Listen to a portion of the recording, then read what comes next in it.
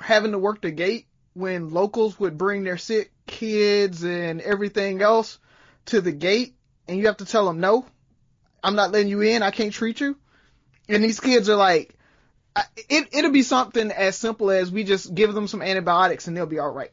Like, I could go back to the hospital right now, grab a Z-Pack and bring it back to the front, and this kid will be okay.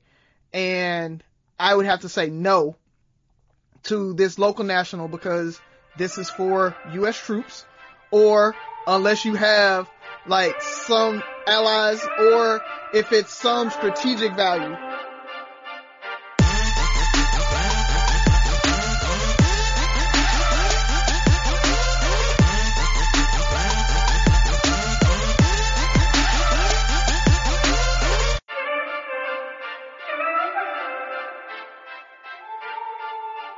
What up, what up, what up? It's Three Brothers No Sense. I am Tavares Ferguson, a.k.a. Ferg, joined my co-host, Buff and Rozzy. Fellas, tell them what's on your mind. For the love of God, give us all of your Hulu, Netflix suggestions, because I am running low. I mean, I am down to, dog, I just watched the show on my DVR. It was so old, I hadn't gotten around to watching it. The commercials are airing Being Mary Jane. Remember that show on BT with Gabrielle Union? Which you kind of want to watch now, right? Well, not exactly, but no, it was some shows called Finding Justice. They did a series with that T.I. and some more people on. I told you, 100 Humans, man. You know what, man? We tried that. It looked kind of, I don't know. It's weird. It's social experiments, man. Like, I like to study people and try to learn from observing people. So, that I think it caught me. I didn't plan on watching it. I think my stepmom was over here and my wife put it on because it was something she thought she'll like. And you just kind of like sit down and you don't want to change the channel. Like, hold on, this is kind of good. All right, I'll see y'all later. And kept the show going. So that's how that happened. I was watching All American, but it just got a little too cheesy for me, man. So I bailed on that. But I did find there's a docuseries on Netflix called Dirty Money, and they document like the whole Wells Fargo incident, the HSBC incident, Trump. They got a Jared Kushner episode. So I found those interesting. So if you got any suggestions, please post them on our page. Hey, if you got about an hour and a half to spare, Uncorked is really good. It's a little I watched that too. Okay, yeah. That was a good one. So, the only thing I got, man, is shout out to all the DJs out there, because these live DJ sessions and jam sessions that everybody's doing is getting us through, man. Manny Fresh and Scott Storch last night went so hard, man. Yeah, I caught part of it. Yeah, that was a good one. I've been watching some little DJ out of like Prattville, Alabama, doing a blues concert on Thursday, and I shared that. Bro, don't shake your head. The blues is the blues, man. It's good. So yeah, that's been kind of. I never got into that. I remember we used to come home from a drill, circa 2005, and Fino and Slim, Blue Saturday. Blue Saturday, yep. Nah, man, life was going too hard back then in good old Florida, so I was still on that Florida music. And so, man, speaking of DJs, I'm telling you, you go and you put on Hole in the Wall, like all of those, man, come on. I can listen to one or two songs in a row that I'm familiar with. I'm not gonna just have a blues mix. But hey, I think it was just a different environment. But I didn't get into it before I left Mobile, and they really didn't play blues like that in Tallahassee. So I never heard it on the radio stations. I was in a college town my younger years, and they definitely don't play it in Houston. But you didn't have a Jerry Curl wearing Pops that played it in the car when y'all were riding somewhere? Nah, man. Pops played R&B. Or a little gangster rap at some points, but never blues. Now I did grow up. I mean, trust me, I heard the blues. I grew up in my grandmother's house a lot, so cheating in the next room, all that good stuff. I got you, So these last $2, now that song does kind of ride. Yeah, exactly. That song does kind of ride. I will give you that. But, so it's not like I'm oblivious to blues. I am still from Mobile, and Blues Saturday was still going on in the 90s. So, I used to get annoyed because I couldn't listen to any good radio if my CD player wasn't acting up or something like that. So you've been listening to somebody out of Prattville. So who's your favorite DJ so far? Who brought back the most memories? I think that's what it is for me, nostalgia. I'm gonna have to go with my homeboy Type Mike when he got on. Again, it's an easy answer, right? I always go with your homies, but no, when Mike started, he did his mix. I really, really liked that one because it had so many on there, like just bangers that we liked and we loved. If you want to talk pro DJs, I will say Manny did it for me. When he did his own thing, not when he was doing him versus Scott Storch. But when he did his own mix and he had like playing everything, it was just straight 90s, 2000 bangers. Loved it. Mike is a pro DJ, by the way. Well, yeah. Man, I'm just like super fan, like certified with the check, with the check behind it. Verified. How about that? We'll say that. Verified DJ. You got on any DJ mixes or anything? I haven't made it to that part of the quarantine where I'm ready to be entertained by DJs on IG Live. So no, but I have seen people enjoying it, and it's a good thing that they're doing because people seem to be liking it. So, but I haven't made it there yet. Well, we had two big DJs out of Tallahassee that just brought back memories. So shout out to DJ Bo Weezy and DJ KD. Man, I almost forgot KD that quick. So those brought back memories of just FAMU parties. And when you go in and they're streaming, I mean, it's a FAMU party in there. There's 2,000-3,000 people in there. I think last time I checked, Bo Weezy's last one, it was like 7,000 plus, and you're just seeing names you haven't seen in years, and you have miniature conversations and side conversations. So it was good time. So keep DJing to all the DJs. So let us know, hit us up, follow us. For any of our listeners, add your DJs on there so they can invite the rest of our listeners on there. So we're gonna have some fun because this quarantine does not look like it's ending anytime soon. Yes, as far as me, I want to take a second out to just talk about the impact of this coronavirus outside of just the illness or potential illness itself. It's about the financial situation, how so many people have lost their jobs. I want to say over 10 million people have lost jobs already in the last 2 weeks. Yep. 6.6 million in 1 week. Yep. For unemployment. Largest ever. That is crazy. It's a third of all the jobs that we've added since the Great Recession in 2008. Think about that. We've lost a third of those jobs. So for any of our listeners or that have suffered from that or have family members that have suffered from that or just people they know, man, you're going to make it through it. My hat's off to you. My prayers go out to you on behalf of Three Brothers, man. Just stay strong. And I guess things will be better one day. So just hopefully you guys planned. And I mean, this is hitting more than just the fact that you can't go out to eat. You can't, touch anybody, social distancing, being scared about getting sick. It's, will I have a job next week? And even after all this, I think the recession is set. I think it's going to take a while, and maybe Rising can speak to that a little better than I can, but it's going to take us a while to recover from this wholeheartedly. So for all you guys who still have jobs, I would advise you to make sure you're paying attention to your finances now more than ever, or at least more than usual. Take advantage of some of these, I guess, COVID-19 breaks. And that CARES Act that Congress passed actually is a really robust act. I mean, that legislation is huge. $2 trillion. I know a lot of it's going into corporate pockets and things like that, and there's contention about that, but the checks that are going out, the relief for people, when they have to pay the mortgages, things like that. You're talking about, being able to go to your banks and be able to get all your fees waived, all your late fees, those types of things. You should be able to get those back. So, I'll be doing a little bit of a video probably sometime next week about that.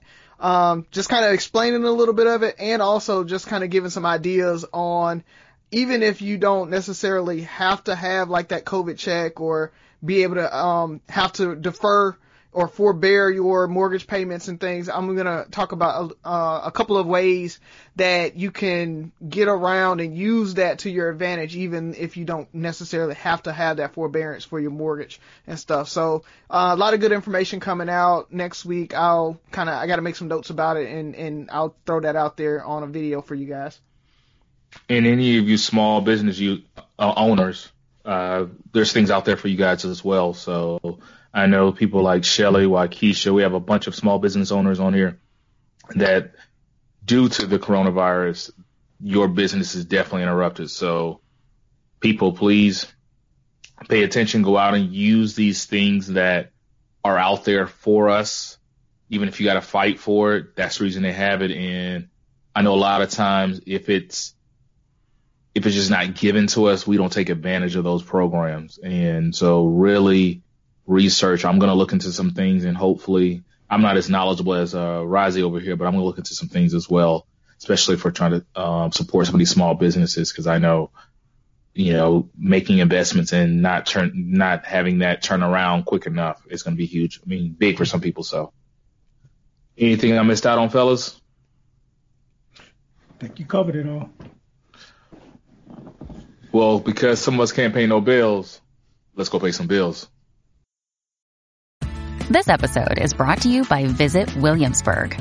In Williamsburg, Virginia, there's never too much of a good thing. Whether you're a foodie, a golfer, a history buff, a shopaholic, an outdoor enthusiast, or a thrill seeker, you'll find what you came for here and more.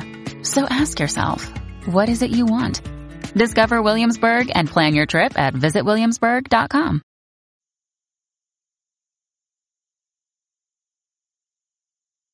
All right, we're back. Three Brothers No Sense. It's question time. But before we get into questions, I'm going to call my boy Razi out to the carpet and see, do you have a joke for us? And, man, is it funny? I mean, I was trying to kind of think of one, but due to the quarantine, it's just going to be an inside joke, so I don't think I got anything for y'all today. Okay.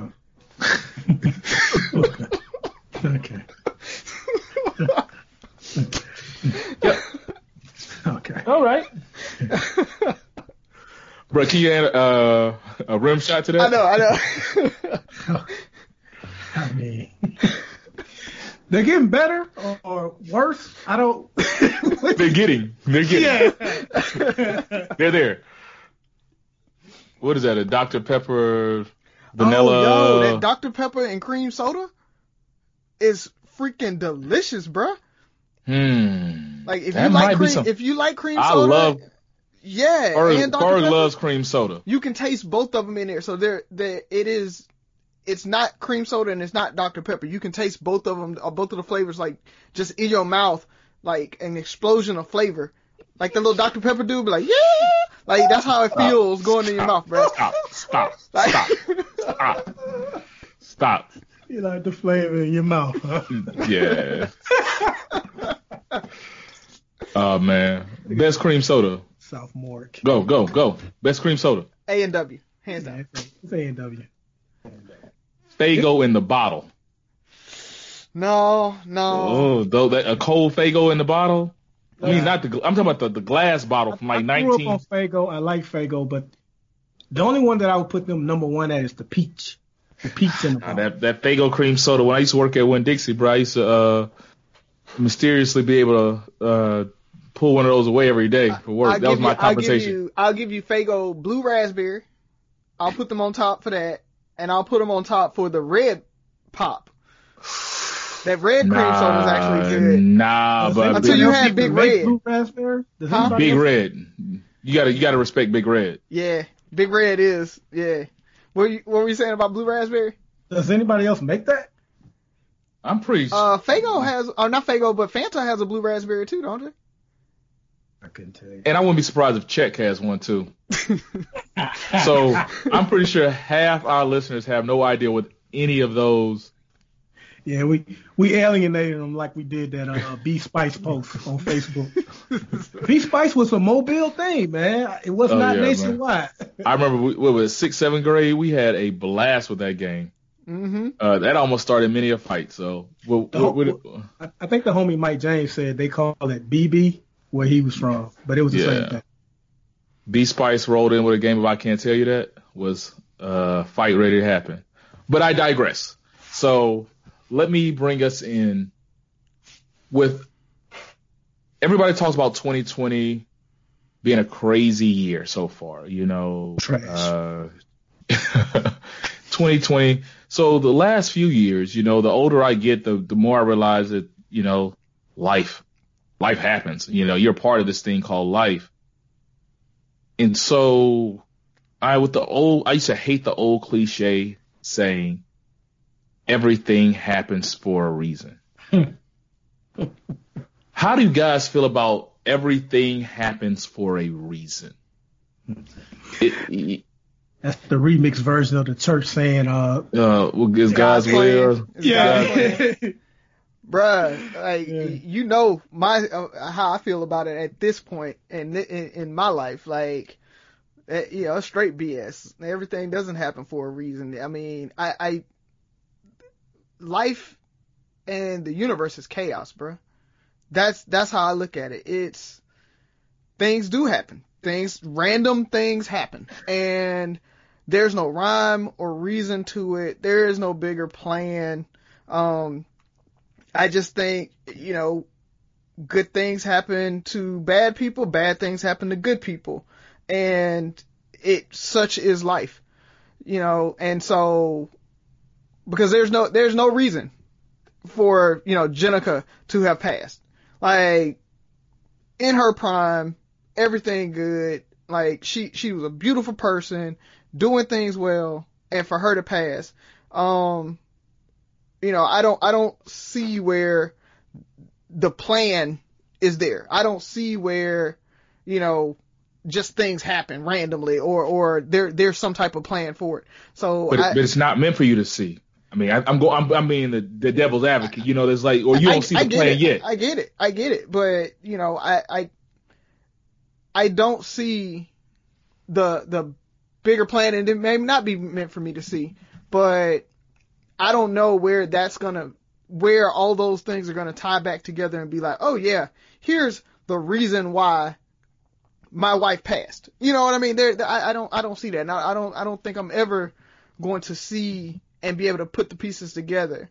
If 15 years down the road, I finally find another wife or another girl that makes me as happy as Jenica did, and this, that, and the other, I don't see that being part of the plan that, I had to struggle for 10, 15 years so that I can find another person like her when I had her. And so I don't see, for me, I just don't, I don't get it, and I think it's I feel like it's BS, and like I said, it's chaos. So you do have to deal with it and just understand that it happens. Things happen and that are out of our control, but for it to be a plan, I'm not with it. Yeah. Well, so I agree with Razi in a lot of ways, but I do like the pushback that you gave him, because I think that's the automatic thing that people are going to say. So I'll just address your statement and the family of statements that go with it. Everything happens for a reason. God works in mysterious ways. God doesn't make any mistakes. The only one of those three that I can rock with to an extent is God don't make any mistakes. The whole God works in mysterious ways, okay, I'll give you that, but I think that's just something people say when they don't have an answer. Same thing with your original statement.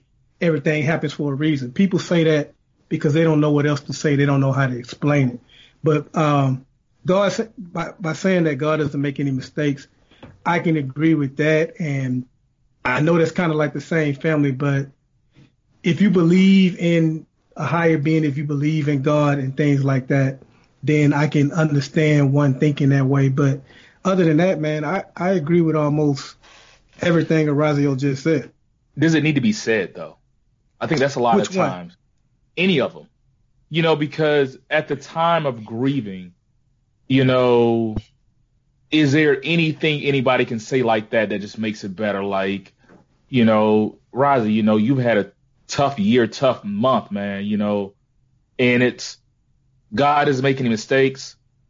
Maybe he doesn't, but that doesn't help, you know, because I think people try to find the right thing to say and use those words as a, you know, like, I got it. This will make. The only time I think that would probably need to be said is if you find somebody like questioning God or even cursing God, which is like one of the worst sins ever. Mm-hmm. Then that's when you probably want to tell someone, well, listen, I know you heard. It doesn't even have to be Razio's example. It could be anything. Like, I know you're upset. Use me. I know you're angry, but listen, you got to remember God doesn't make any mistakes. But that whole, you know, everything happens for a reason. I put that up there with thoughts and prayers. And I know I've mentioned that on my page before and people have come at me, but I just think 90% of the time when people say thoughts and prayers, it's empty as hell.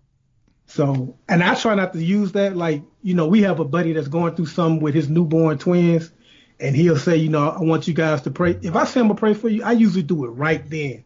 It's not, I'll wait till tonight and say a pray. If I say I'm going to pray for you, I do it right then. Other than that, it comes off as empty. And that's the same thing with, you know, everything happens for a reason. It's just an empty statement. And I think that's what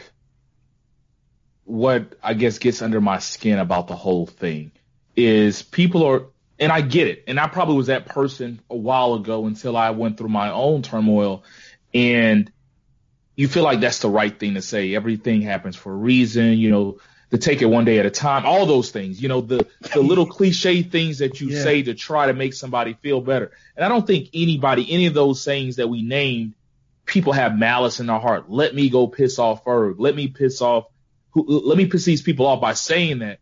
But it's just, to me, it was like never the right time. It's like, yeah, you can't, like Razi said, tell me the plan. Tell me the reason. You know, hey, maybe he made one mistake. You know, like it's all like, it doesn't help the situation. You know, I think the biggest thing I've had to deal with as of recent, you know, 2018, my wife and I, we had a tough pregnancy and we lost our son. And it was, you know, people reaching out that had great intent. But it was just like, it was a lot of those sayings. And it's kind of like, so explain to me why we lost our son. You know, somebody who hasn't been in the world to make a mistake, you know, and I understood what they were saying. And one of my friends, a good friend of mine, she, I think they've had some similar situations. And she said the best thing you can always say for you is, I'm here for you. At the end of the day, like, not I understand, like, unless you do kind of understand, and you might only understand a certain amount, you know, but hey, I'm here for you. What do you need? What do you want to talk about? Like, that's it. You know, you can't empathize. Those cliche words really don't make, for a lot of people. I'm speaking for me. And once again, these are just our opinions. They're not facts. They're not anything proven. But the way I look at it is, to me, those things don't necessarily help. I don't necessarily believe, you know, everything happens. Once again, I'm not a believer in absolutes or whatever. What are you about to say? Let me ask you this, though. Do you guys believe some things happen for a reason? Because I do think we do need to go through some type of struggle in order to appreciate the blessings that we do come across. So, do some things happen for a reason, or do you just believe things happen and it's not necessarily for a reason? Well, I don't believe in any absolute. So, of course, some things happen for a reason. You know, what I will say is, Razi, when you said the world is chaos, when we lost our son, my take, I learned, I would say, two main things that came with that is I learned that I'm a part of this thing called life. because it's easy to think those things could happen to everybody else. Those things just don't happen to me. That never happens to me. Then we realize that depending on what study you're looking at, 1 in 3 or 1 in 4 pregnancies end in miscarriage. You're like, well, damn, didn't know that. Like, we were part of the number. Like, those things really do happen. But for whatever reason, I was so oblivious that those things could never happen to me. Even just those random things that just seem like they can never happen. 1 in a million people die from this. Yeah, but there's always one person. You might happen to be that one person. Those things happen. The second thing I learned, and it's more so the chaos thing, is the world is perfectly imperfect. Like, and the reason I say that, and I'll use my example, was if 1 in 4 or 1 in 3 pregnancies end in miscarriage, how many of those miscarriages or complicated pregnancies led to each one of us being here today? I guarantee there was a miscarriage that happened that 5 generations back, that if they would have had that baby, your great-great-grandmother wouldn't have been born. And so because of the miscarriage before she was born was the reason she was born, was the reason your grandfather was, it's just all those things. At the time, it's a tragedy, but generations later, something not necessarily good, but it's led to the life we live. I used to try to comfort my wife at one point. It was like, there's going to come a time where you're going to have that loving parent moment when you look at our next child. I mean, like, I couldn't imagine the world without him. Even though we lost a son, you're going to be like, hey, wow, this person wouldn't be here. So that's that perfectly imperfect, that it's all these things that happen, 5 generations from now, when my son has his, kids that have his kids, that have his kids, that have his kids. And it's going to be like, none of those people would have been there if we wouldn't have lost the first child. And it just made me, like, going through that, just talking to so many people who were searching for the right things to say. And it was just, and can't even compare it to what you've been through, Razi, but just, everybody wanted to give you those words of comfort. And it's just like, I can't understand it. I can't buy into it. I can't understand why would you think that's the right thing to say? Because if it does happen for a reason, please explain to me the reason. Yeah. Like, please explain to me the reason. I like what Byron said about, some things happening for a reason. And I agree. Some things happen that lead to something else. And so that when I say chaos, everybody thinks chaos is a bad thing. No. Or like, chaos means that there is no defining, here's the linear path that is going to go on. It's not defined. And so when people say you don't know God's plan, it's because it's chaos. Because there is no linear, like, there's no function that we can put this in and say, here's the answer right here. I can define exactly what should happen based on, this theory. And so since there is that, there's no theory that can actually define it, it's chaos. And so I agree, Byron, when you said, I think there is a place for God has a plan and everything if somebody's questioning God, if somebody is questioning their faith and things like that's where you need to kind of bring that in. But I don't think you need to say it that needs to be your go-to every time somebody is hurting or in pain, because it does ring hollow, or it just, at that point, they're not going to be receptive to it.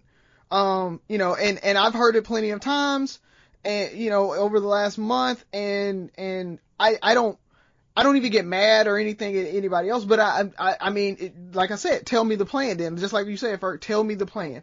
I can't be receptive to it right now. And maybe it's because I need to hear it more and more and more, and maybe they are thinking that, I'm questioning God or I'm pulling back from my faith because of it, because of the situation. And so that's why they're trying to reinforce that. and right now, but it's one of those things that by reinforcing that, by saying it, a lot of, depending on the person, you could push them away from their faith. Yeah. When you bring it up. We pick and choose when we want to accept that too, because I remember when Hurricane Katrina happened and the pastor said, well, God did that for a reason, or same thing with 9/11, like God was punishing people. Like people got all upset. Like, so you either believe God does something for a reason or he doesn't. But I feel like we pick and choose the feel good parts of it. Yeah, but when you, it's like on Vampire in Brooklyn when Eddie Murphy got up there as the preacher and he was like, evil is good. Yeah, but I think with the Hurricane Katrina buff, it was like when you try to explain God's plan, like when you're like, oh, he was punishing, oh, that shit just happened because he was punishing people. Really? Like, oh, you knew? Were you on that conference call? Like, what happened? So all the babies and elderly, all these people that randomly died during this, that was because he was punishing. And, we don't know, once again, we don't know the plan. But it would be tasteless, though, like if kids got molested or something like that. You say, well, Oh, yeah. Yeah, and we're talking about personal stuff. Think about all the craziness we've seen. Yeah. Think about how many kids died in those Trump camps. During the deportation of about a year or so ago, all these people that were kids being molested. Explain that to me. I can't see it. And maybe I'm shallow, or maybe I'm asking too much, where I'm like, maybe it's not meant for me to see. It might not be the plan, or that the reason is for me. Maybe it's, according to the Bible, God punished one of his greatest people in Job. Maybe my punishment or what I'm going through isn't meant for me. Oh, let me stop. I said on a bet. He punished him on a bet. He had a bet. Oh, yeah. Bet with the devil. Like, that's basically what it was. It was a bet with the devil. That Job would turn away from him. Like, let's be honest about what it was. Yeah. I didn't want to get too deep. I think that's the first time we've actually made a true biblical reference in 30 plus episodes. So, maybe it's the 33rd. Jesus died at 33. No. Yeah. No. Yeah. I don't know. But no, that was what I wanted to hear from that question. Just wanted to get your thought process, because even with COVID, we have all these, I'm not going to call conspiracy theorists, but people think there's more to the whole COVID-19 crisis than what meets the eye. Then, it's martial law for money. The Russians, it's some of everything. I've even talked to somebody like, 5G? hey, the 5G is the funniest to me, though. 5G. Hey, man, it doesn't matter if Trump's popularity goes up or down. There won't be an election in November. If you go into the polls in November, Buff? With a mask on and gloves. Yep. He got to go, bro. No more than 10. Don't care what's going on. No. Your vote's gonna be your one vote is it. Yep. Breaking news.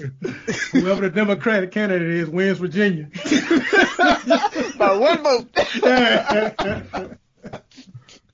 Oh man, that's hilarious. What y'all got for me, man? I'm sipping on this gin and tonic, so let's keep it good. So we talked about our jobs several times on the show, and I have a feeling what you guys' answers are gonna be, because you're too goody two shoes. So I have a follow-up question for it, just in case y'all go the route I think you're gonna go. But let's start with the original question, which is the jobs that you had in your lifetime. Has there ever been an ethical dilemma in the course of doing your job that you had to either put your ethics aside in order to complete the job, or I guess you just outright didn't do it. You just found a way to get out of it. But has there ever been a, ethically questionable task that you had to do within one of the jobs that you've had? My first job out of college, I sold cigarettes, right? I literally work for Big Tobacco. All those ethics got put to the side. What's crazy is I had did some research prior to graduating on. Never mind. That's just my research. Pretty much counteracted what I did. You know, surfactant production, all that kind of stuff. Talking about all kind of crazy stuff.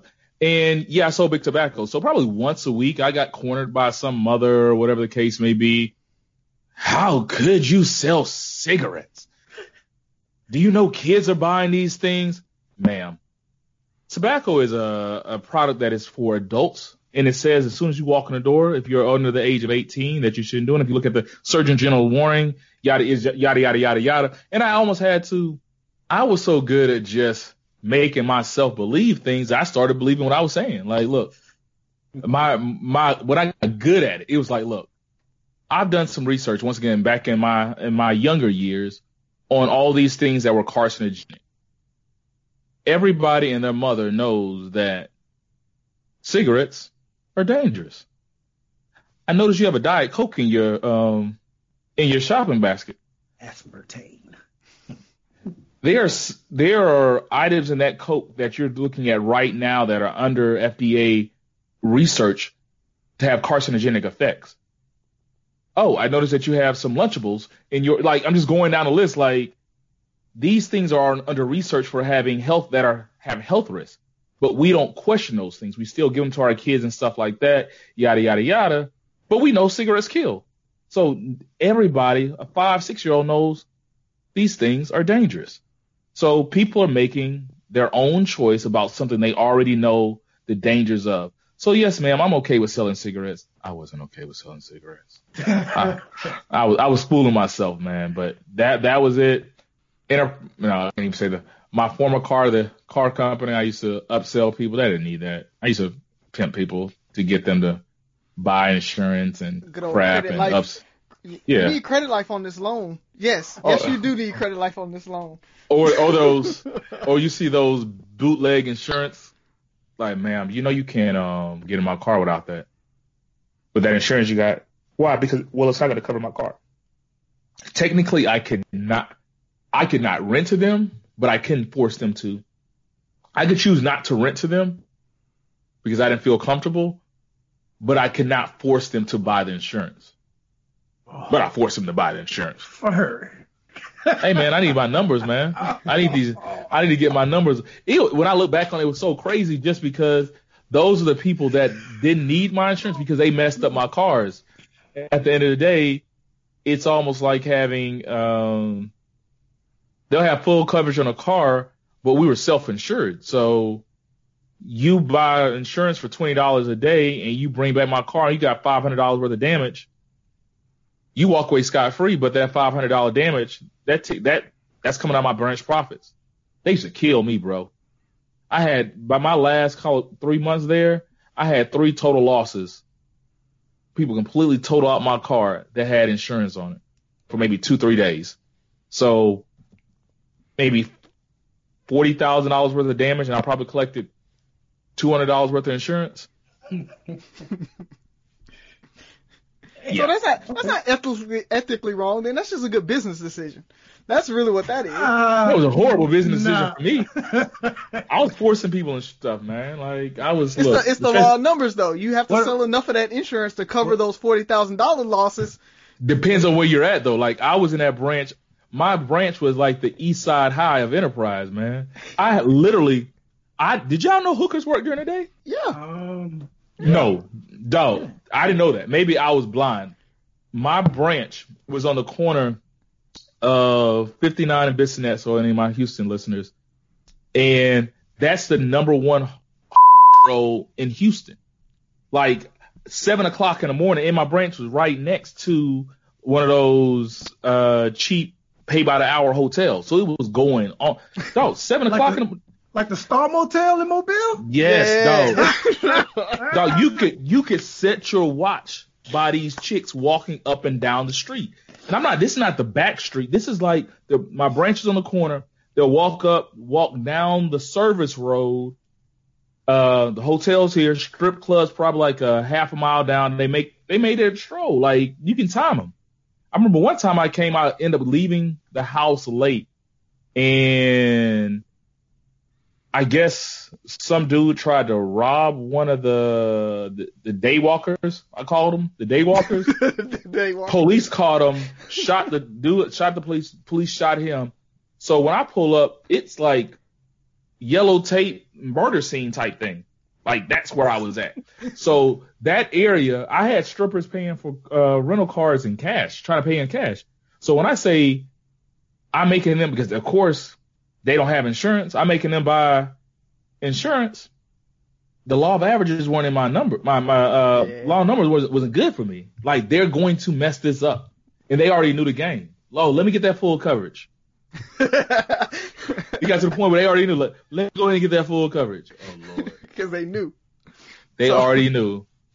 I was the same way. I mean, when I managed Westgate on Arkadelphia Boulevard, there's that same thing happening. I used to, all my other branch manager friends, I'd like have an email blast where I would tell them the story of the day about the prostitutes and the cops and everything else that was around the branch. And like, so here's what happened today, you know. So I get it, man. But you know, I'm probably the straight-laced one of the group. So you're a banker. Yeah, and I'm a banker. So ethics in my job, I don't really have to worry about. I mean, my current job. And since I've been there since college, I don't have to worry about it. But I think the biggest one for me, and Ferg, you probably are right there along with me, is when we were in Afghanistan, having to work the gate when locals would bring their sick kids and everything else to the gate, and you have to tell them, no, I'm not letting you in. I can't treat you. And these kids are like, it'll be something as simple as we just give them some antibiotics and they'll be all right. Like, I could go back to the hospital right now, grab a Z-Pack and bring it back to the front, and this kid will be okay. And I would have to say no to this local national because this is for U.S. troops, or unless you have like or allies. Some allies, or you know the Italians were popping. Strategic like value, like, you know, if it's a local Mukhtar or a local sheikh that brings that kid up, and it's gonna actually help us have some strategic value, then yes, we will take that kid in. We will give them that Z-Pack. We will do whatever we need to. But you know, if it's some random local that rolls up and they're like, please help my baby, and you just got to be like, I'm sorry, I can't help you. I mean, that ethically for me was just, I felt like it was wrong, but you know, we had to say no. Do you remember the one dude? He was one of our first patients when we got to Afghanistan. He was a landmine victim. Stepping on landmine, partial amputation of his left leg. So he went back to Bagram for maybe 2-3 months, forgot all about the guy. We had an incoming chopper one day dropping off. I think they were picking up patients and they ended up dropping him off. So this dude is in the middle of Afghanistan, war-torn country. I think his house was maybe 10 plus miles away. And to a taxi there would have been maybe $5. And instead they wanted to make us have him hobble home on. Did we let him keep the crutches? They wanted us to take them back. We let them keep them. Yeah, they wanted us to take the crutches back. We were supposed to take the crutches back. It was like, no, they're you know, we can't use them. They're unusable. So we just gave them to him, quote unquote. And so we let him, I think he stayed because it was late. So he stayed in, I think, the hospital that night or something like that. Yeah, we had to guard him the whole night. Yep. Yeah. And we couldn't find a way. It's like, dude, I'll pay $5 out of my own pocket, but it was unethical. We personally cannot pay for him, for transit for him. So I think what we end up doing was, I think we gave it to the Terps and then let the Terps pay for it. Yeah, that's what it was like. Normeen. No, we had Normeen or whatever. What's the guy? Yeah. Was it Normeen? Normeen, yeah. Normeen, who I did not trust. I didn't trust the Normeen random either. guy that just looked too much like If this would have been a movie, he would have been a guy like, I think he's the bad guy. Normeen was our guy that if we needed something off the local community, we called Normeen and Normeen would get it. We'd be like, Normeen, we want a satellite. And he'd be like, oh, no problem, my friend. And then the next day, we'll have like this big, huge satellite dish. And it might already have wood planks, like he stole this shit from somebody's roof or something. It was already used. It was a new satellite. You had wires already on it and all this stuff. But I think we gave him or the Terps the money and said, we told Normeen to buy something, whatever the overages were, or the change was, to give it to him for his taxi. But that was kind of crazy. I couldn't sleep that night. Well, I couldn't sleep because I had to guard him, but I couldn't sleep that night. The military definitely, probably both. Let me stop. And I'm pretty sure you dealt with a lot more than that in Iraq. Yeah. Right, the shit you had to see. Yeah, man. I mean, so that ethics, it's a thin line. Because the thing about it is you can be ethically sound, because, I was a contracting officer rep, so I had to be ethically sound, when I did contracts and things like that. But at the same time, you're doing things that are in the best interest of the military, that they don't look at it as an ethical issue. And maybe it's not. Maybe it's a moral issue more than it is an ethical issue. It's your ethics. You can have an ethical issue. That's what I should ask. Moral. Yeah. It can be your ethics versus your morals. Ethically, it's sound, but your morals, because even with the guy, we didn't want that to become a norm. We didn't want to be all of a sudden setting up a transit system and that becomes the expectation. Because once you do it for one person, you can expect it. They can expect you to do it for everybody. So, Roger, when I said you're a banker, I didn't mean that as bankers are squeaky clean. Oh. Like you may be, but 2008 did happen. I mean, bankers. No, I mean, I made a joke about Credit Life because when Ferg was talking about the insurance, and there's all kind of little things that bankers will pitch and upsell and all kind of other stuff. Oh, you need these 7 things when you come to open a basic checking account. I got to get you all this other stuff and everything. And a lot of times bankers do that. And, I had to make my sales numbers too. I did it. But the thing about it is I did stick to my morals, and one of the things I learned in sales training was we don't sell a customer anything that they don't need, but we sell them every last thing that they do need. And so that's how I always kind of looked at it, as out of those 7 things that the bank wants me to sell them, I can find 3 or 4 that I really feel like they do need. Hey, you need a checking account, you need a savings account at some point. I need to get you to pay yourself, so we need this automatic transfer. So there's things that I can, but I'm educating them, and I'm telling them why they need these things, not necessarily just kind of doing it just to get them out of the door.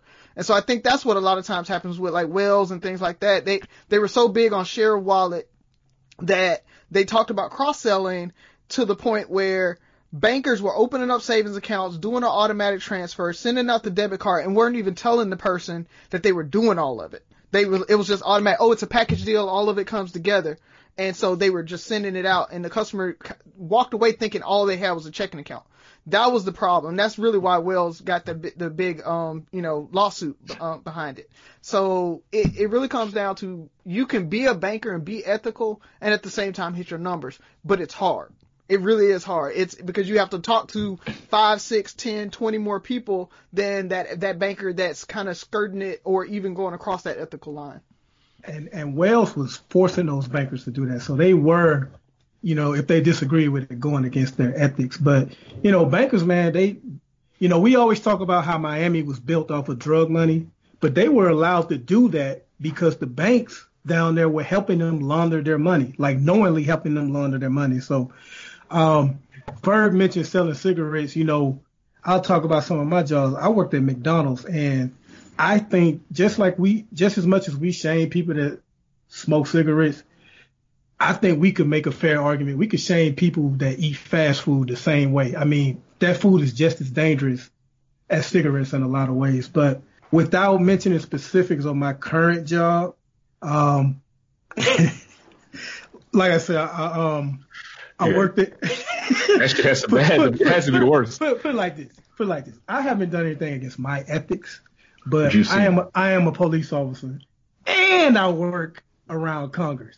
So, you know, I'll say, given the position I have, I can't speak out like I would like to when I see a Philando Castile getting shot down, or Tamir Rice, or things like that. Like, you know, I have to watch what I say about specific politicians and things like that I may disagree with. So maybe not anything that don't sacrifice it ethically, but it definitely prevents me from like completely speaking my mind if I had a different job. But I think is that code switching again? Are we back to code switching?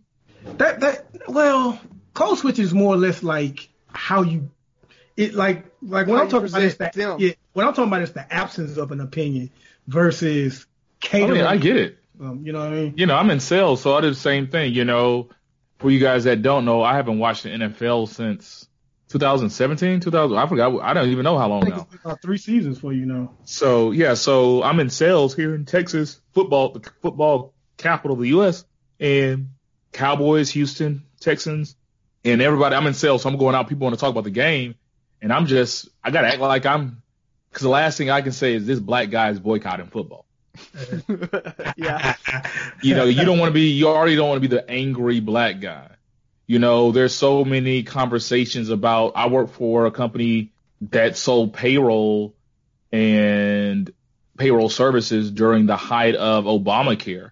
You know how many Obamacare conversations I was in, and, you know, these old business owners that did not want to have to purchase health insurance and had their opinion on having to report to the ACA.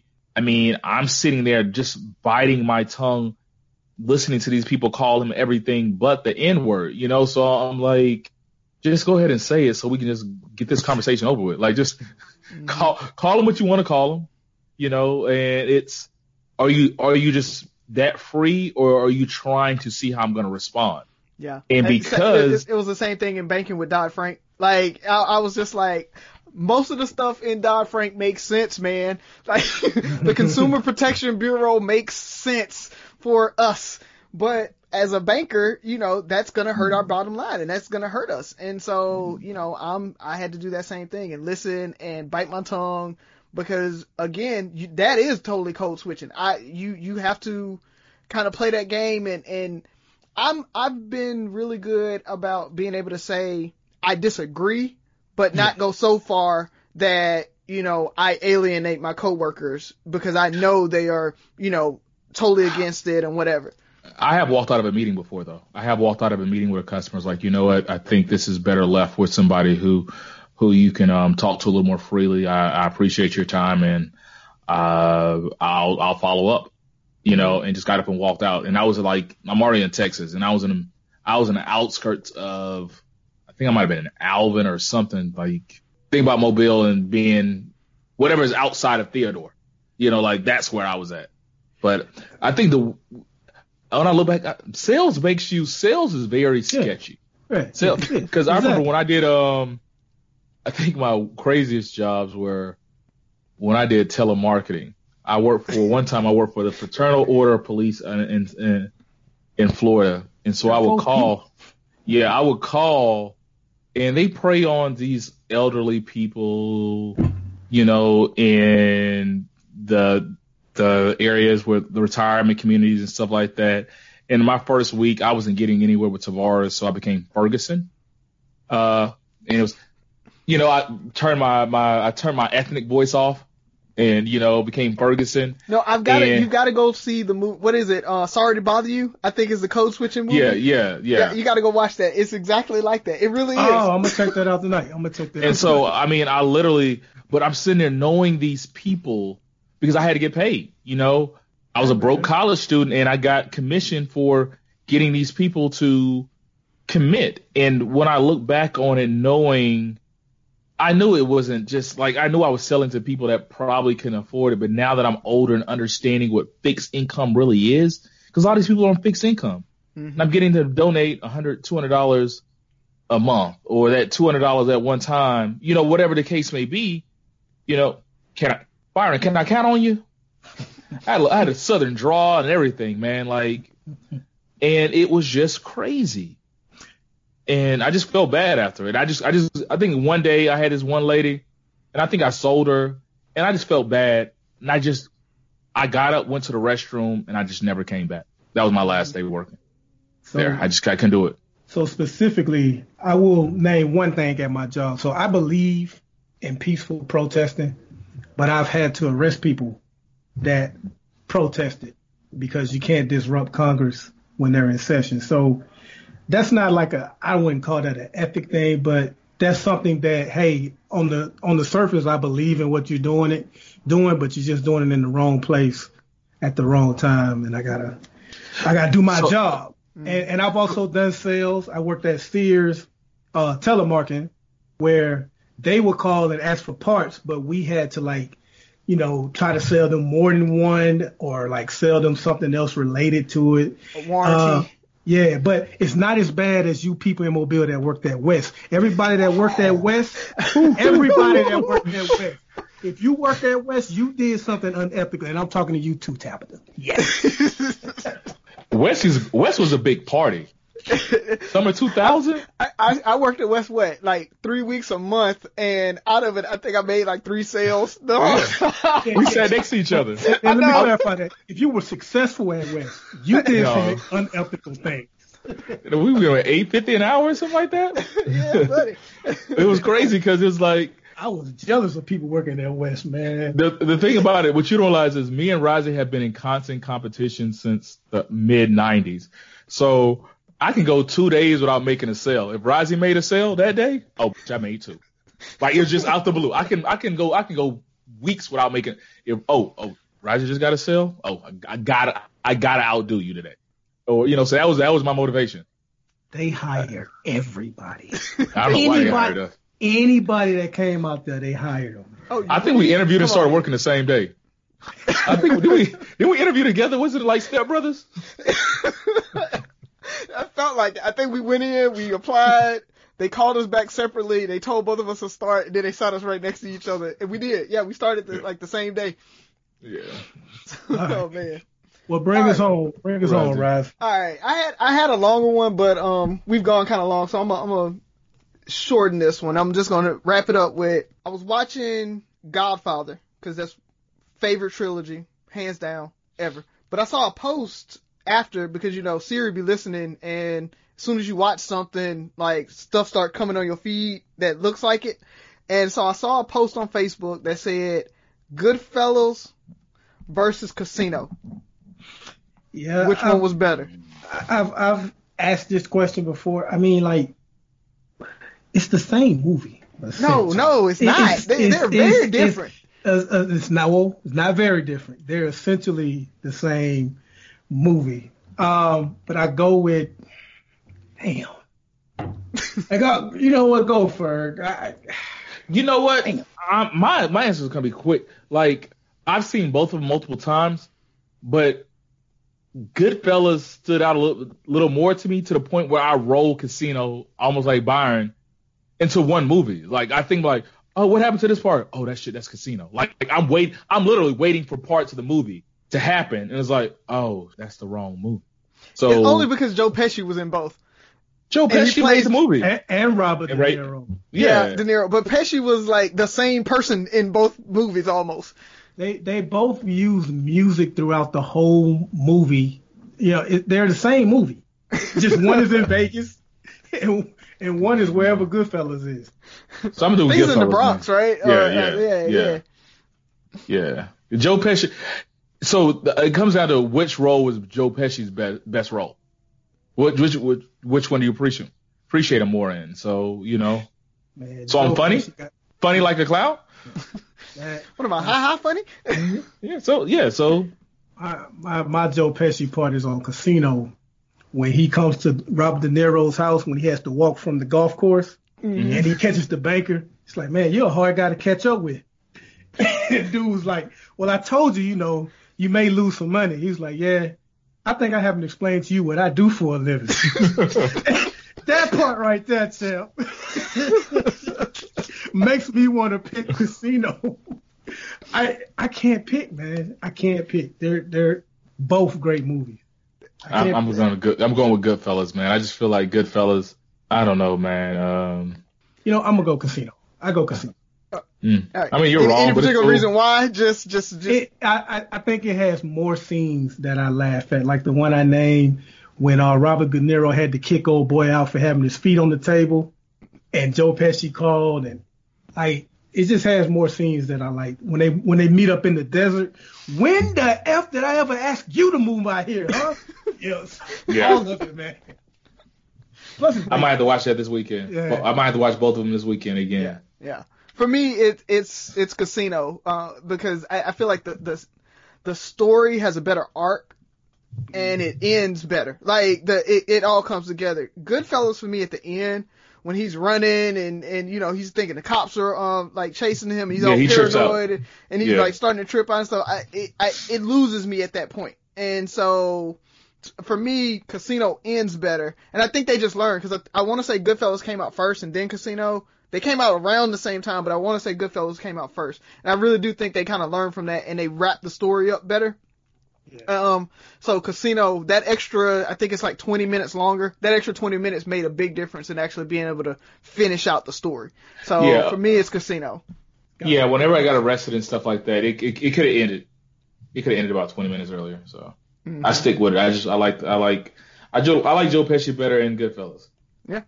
He was a made man, And I feel like, I guess because I saw Goodfellas first, I almost feel like Casino was a sequel to it, or it was a follow up. So it was like seeing, and like you said, Byron, it was so close. Seeing Goodfellas first took away some of the oomph for Casino for me because it's kind of like, well, I've seen this character, like he already made his mark.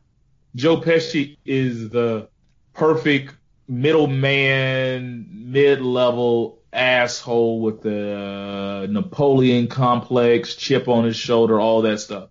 Who's made? Like you can't touch him. So that was a good one, man. He never got made. He never got made in Goodfellas though. Yeah, he tried. Did. Yeah, that's true. Luckily. Yeah, exactly. He would have been crazy as a made man. Oh man, like old boy son on Ozarks. Oh, I haven't. I stopped middle of season 2 on Ozark. Oh man, I think I just got not lost. I stopped watching it, and it's hard for me to pick stuff back up if I stop watching it. So, gotcha. But fellas, it's that time. So, what you got to leave us with? I just want to plug.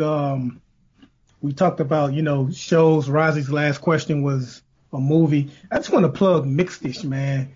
I don't think it get as much love as Blackish, but they go there on Mixed-ish as well. Like with the whole mixed couple thing, like one of the episodes I saw, a black family moves into the neighborhood finally, and they're like happy to meet Rainbow's mom, and then her dad walks in, and it's like how they start treating it. Yeah.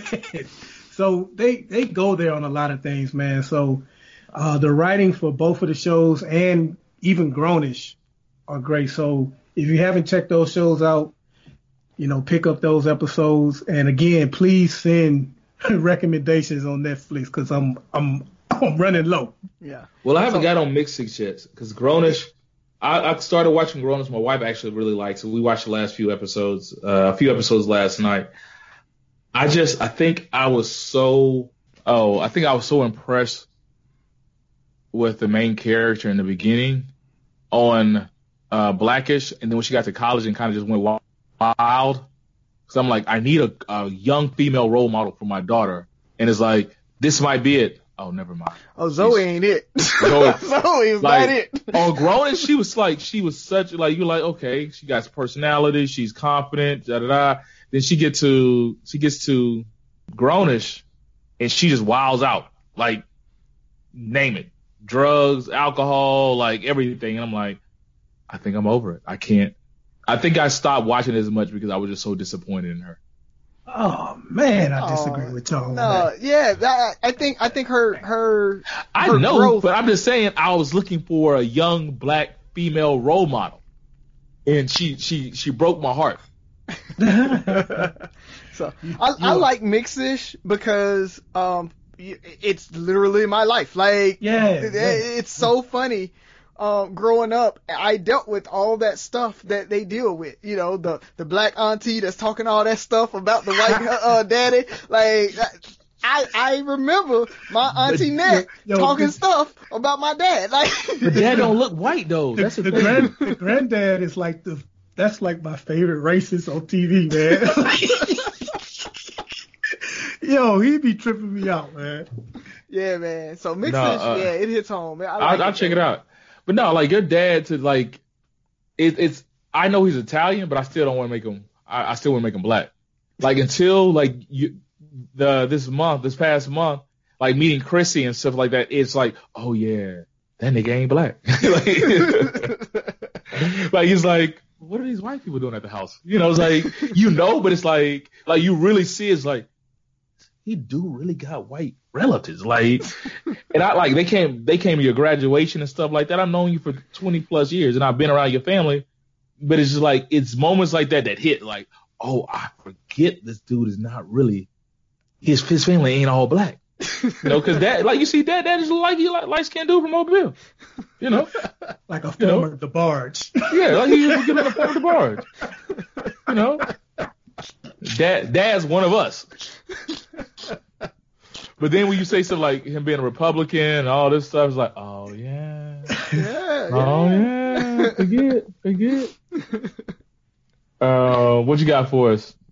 Nothing, man. I just want, again, thank you guys, all the love, the prayers and everything that I've been getting, all the check-ins, and from the earlier discussion, I don't want you guys to think if you did tell me it was in God's plan and all that stuff, I don't want you to feel like I was coming for you, because I understand where your heart is, and I'm not judging or anything like that, but that's probably the response that a lot of people give, and the person that's receiving it a lot of times is probably thinking the same thing I was about, it's just chaos and it's ringing hollow now. But looking back, it's going to, people are going to feel it, and I feel it, and I know the love's there. I know you're trying to find the right answer and find the right thing to say, and so I just appreciate all of that.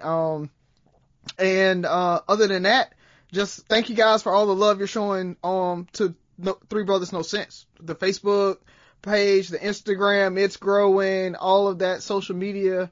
I'm loving to see all of the merch, and when you guys posting that saying, hey, I bought it, or I see it, we see y'all and we appreciate it, man. So just keep doing that for us. Yeah, and I'm glad you clarified that, Rozzy. So this was not a jab at anybody, because I too was that person who would probably say those things until I was going through it myself and literally had a conversation with somebody, and they made me aware of what I was saying versus what I was hearing and kind of brought it home for me. So a lot of times it's just searching for the right thing to say. But I'm going to go with Rozzy. Thank you all. And I'm going to ask you guys to challenge us, man. What do you guys want to see from us? What do you want to hear from us? What do you need to do? What do we need to do to keep your attention, get more listeners? We have almost 2,000 followers, and, we want those 2,000 followers to become to 2,000 listeners. So we definitely want your support. We want to see what we can do to make this quarantine, COVID-19 time period a time that you guys really get to know the brothers better. So let us know what you need. I'm going to hold Rozzy's feet to the fire. He owes us a couple of videos, so make sure if he doesn't send those videos sometimes next week, you guys get at him. But it's Three Brothers No Sense signing off. You know how we do. Listen, like, share, subscribe, comment, and most importantly, listen again. Talk to you later.